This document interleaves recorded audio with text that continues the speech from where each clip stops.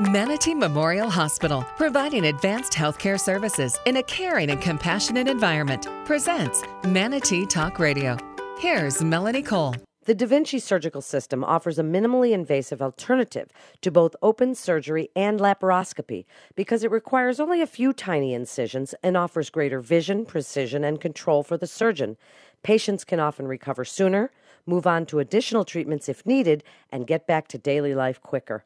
My guest today is Dr. Akshay Kalathia. He's a head and neck surgeon and a member of the medical staff at Manatee Memorial Hospital. Welcome to the show, Doctor. So what cancer procedures can be performed using this robotic technology? The robotic technology is very advantageous for head and neck cancers that involve the oropharynx. The oropharynx is the area in the back of the oral cavity or the back of the throat. Traditionally, it's been a very challenging area to visualize and treat, and the robotic technology gives us access to that area to safely and more effectively remove the cancers. So, as they've typically been difficult to visualize, how is this different than performing these procedures using the traditional surgical methods? What do you do differently? Traditionally, the surgery to access that area would be very extensive, oftentimes having to split the jaw open to get all the way into the back of the throat, because for a cancer operation, you really have to have good visibility. And initially, the way to visualize these cancers would be to split open the jaw, get all the way into the back of the tongue, back of the throat, so you can accurately remove the cancer. But as you can imagine, that would involve a lengthy recovery time, larger scars, larger blood loss, higher infection rate. And because of that, surgery for the oropharynx really went out of favor for a number of years, and most people required radiation and chemotherapy to try to avoid such a debilitating surgery. But the robotic surgery has allowed us to, again, do surgery in that area because the access is much more minimal and the recovery is much faster. So let's speak about the recovery a little and some of the benefits to the patient. And even with some of these oropharyngeal cancers, Doctor, it's not necessarily vanity, but as you stated, these are difficult cancers to treat because of their location, but also because of what it's like for the patient afterward. So how does this make that a little bit better?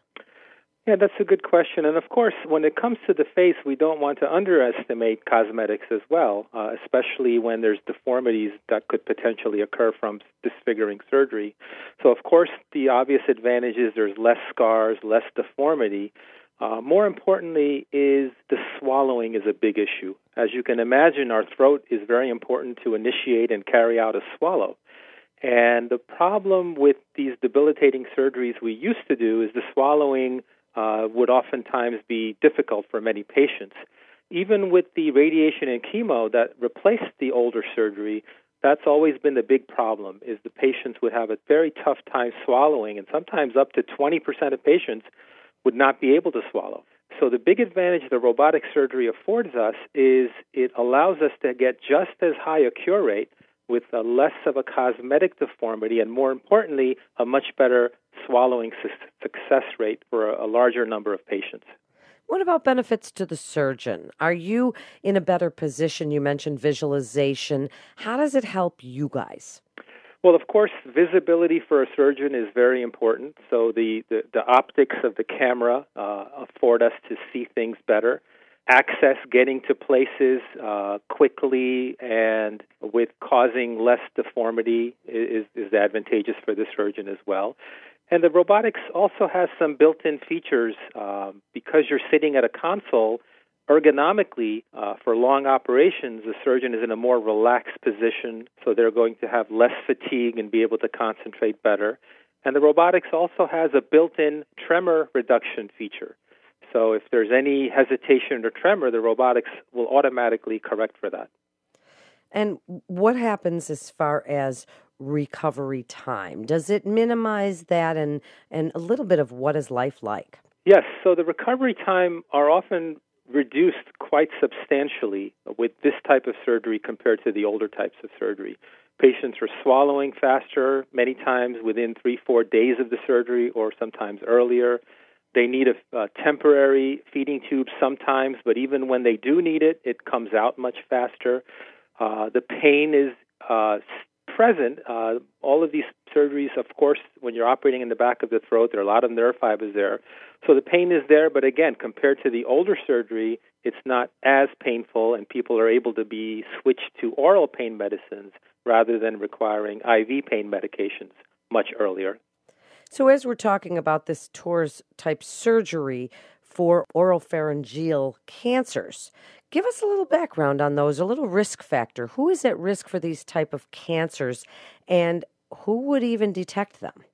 Traditionally, if you had no history of smoking, you virtually had no chance of getting throat cancers. But over the past 10 to 15 years, there's been an epidemic of the human papilloma virus.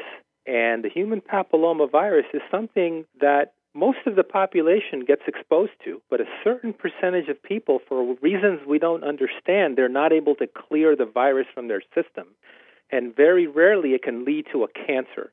But the majority of these patients we're seeing are not necessarily smokers or drinkers. They are getting it because of a viral transmission that converts some of their cells into a cancer. So the typical person we see is somebody in their 50s and 60s, prominent member of the community, very healthy otherwise, and just happens to pick up this type of a cancer. And the most common presentation is a mass in the neck.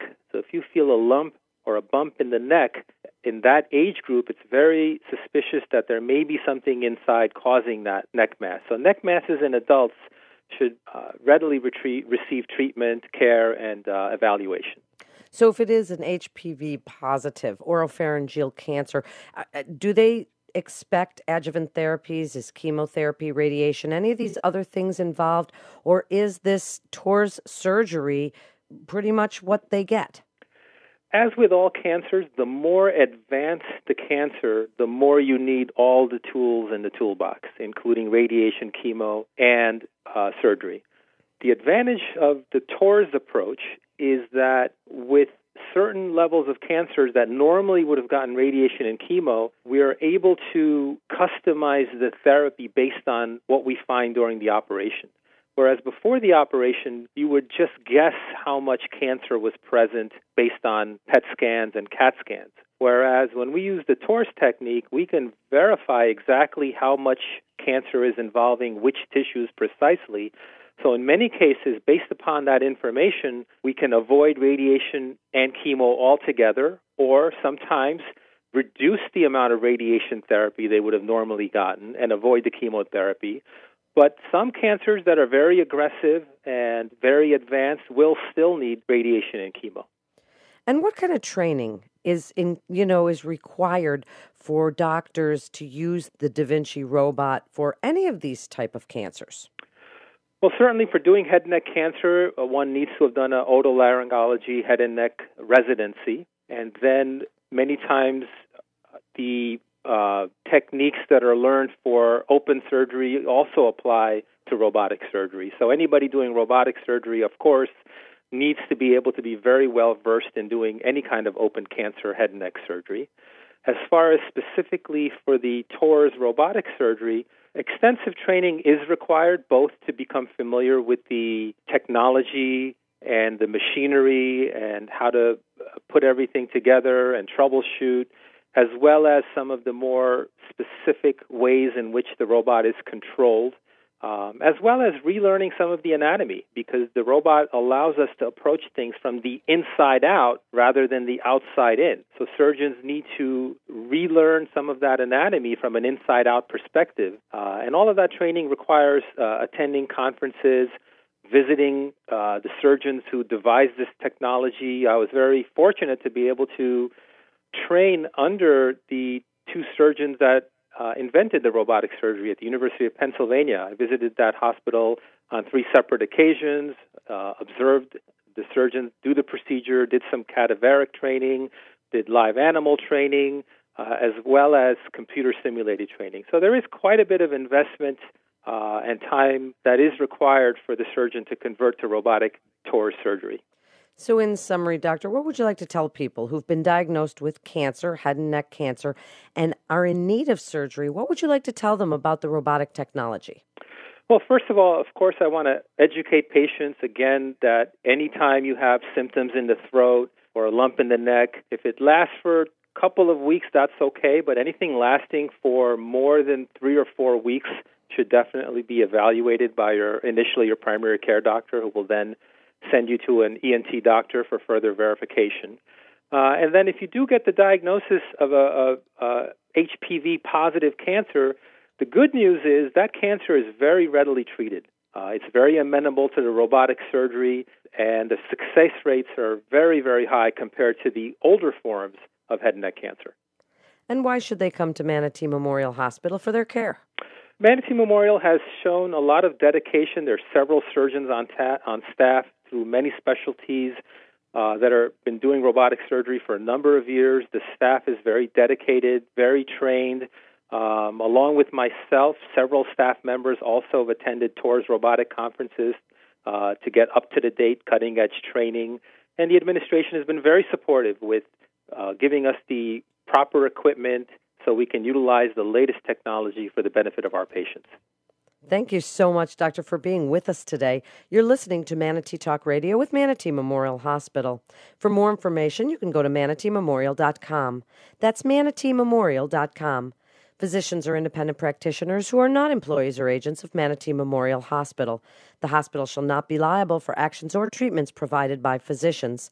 Individual results may vary. There are risks associated with any surgical procedure. Speak with your physician about these risks to find out if robotic surgery is right for you. This is Melanie Cole. Thanks so much for listening.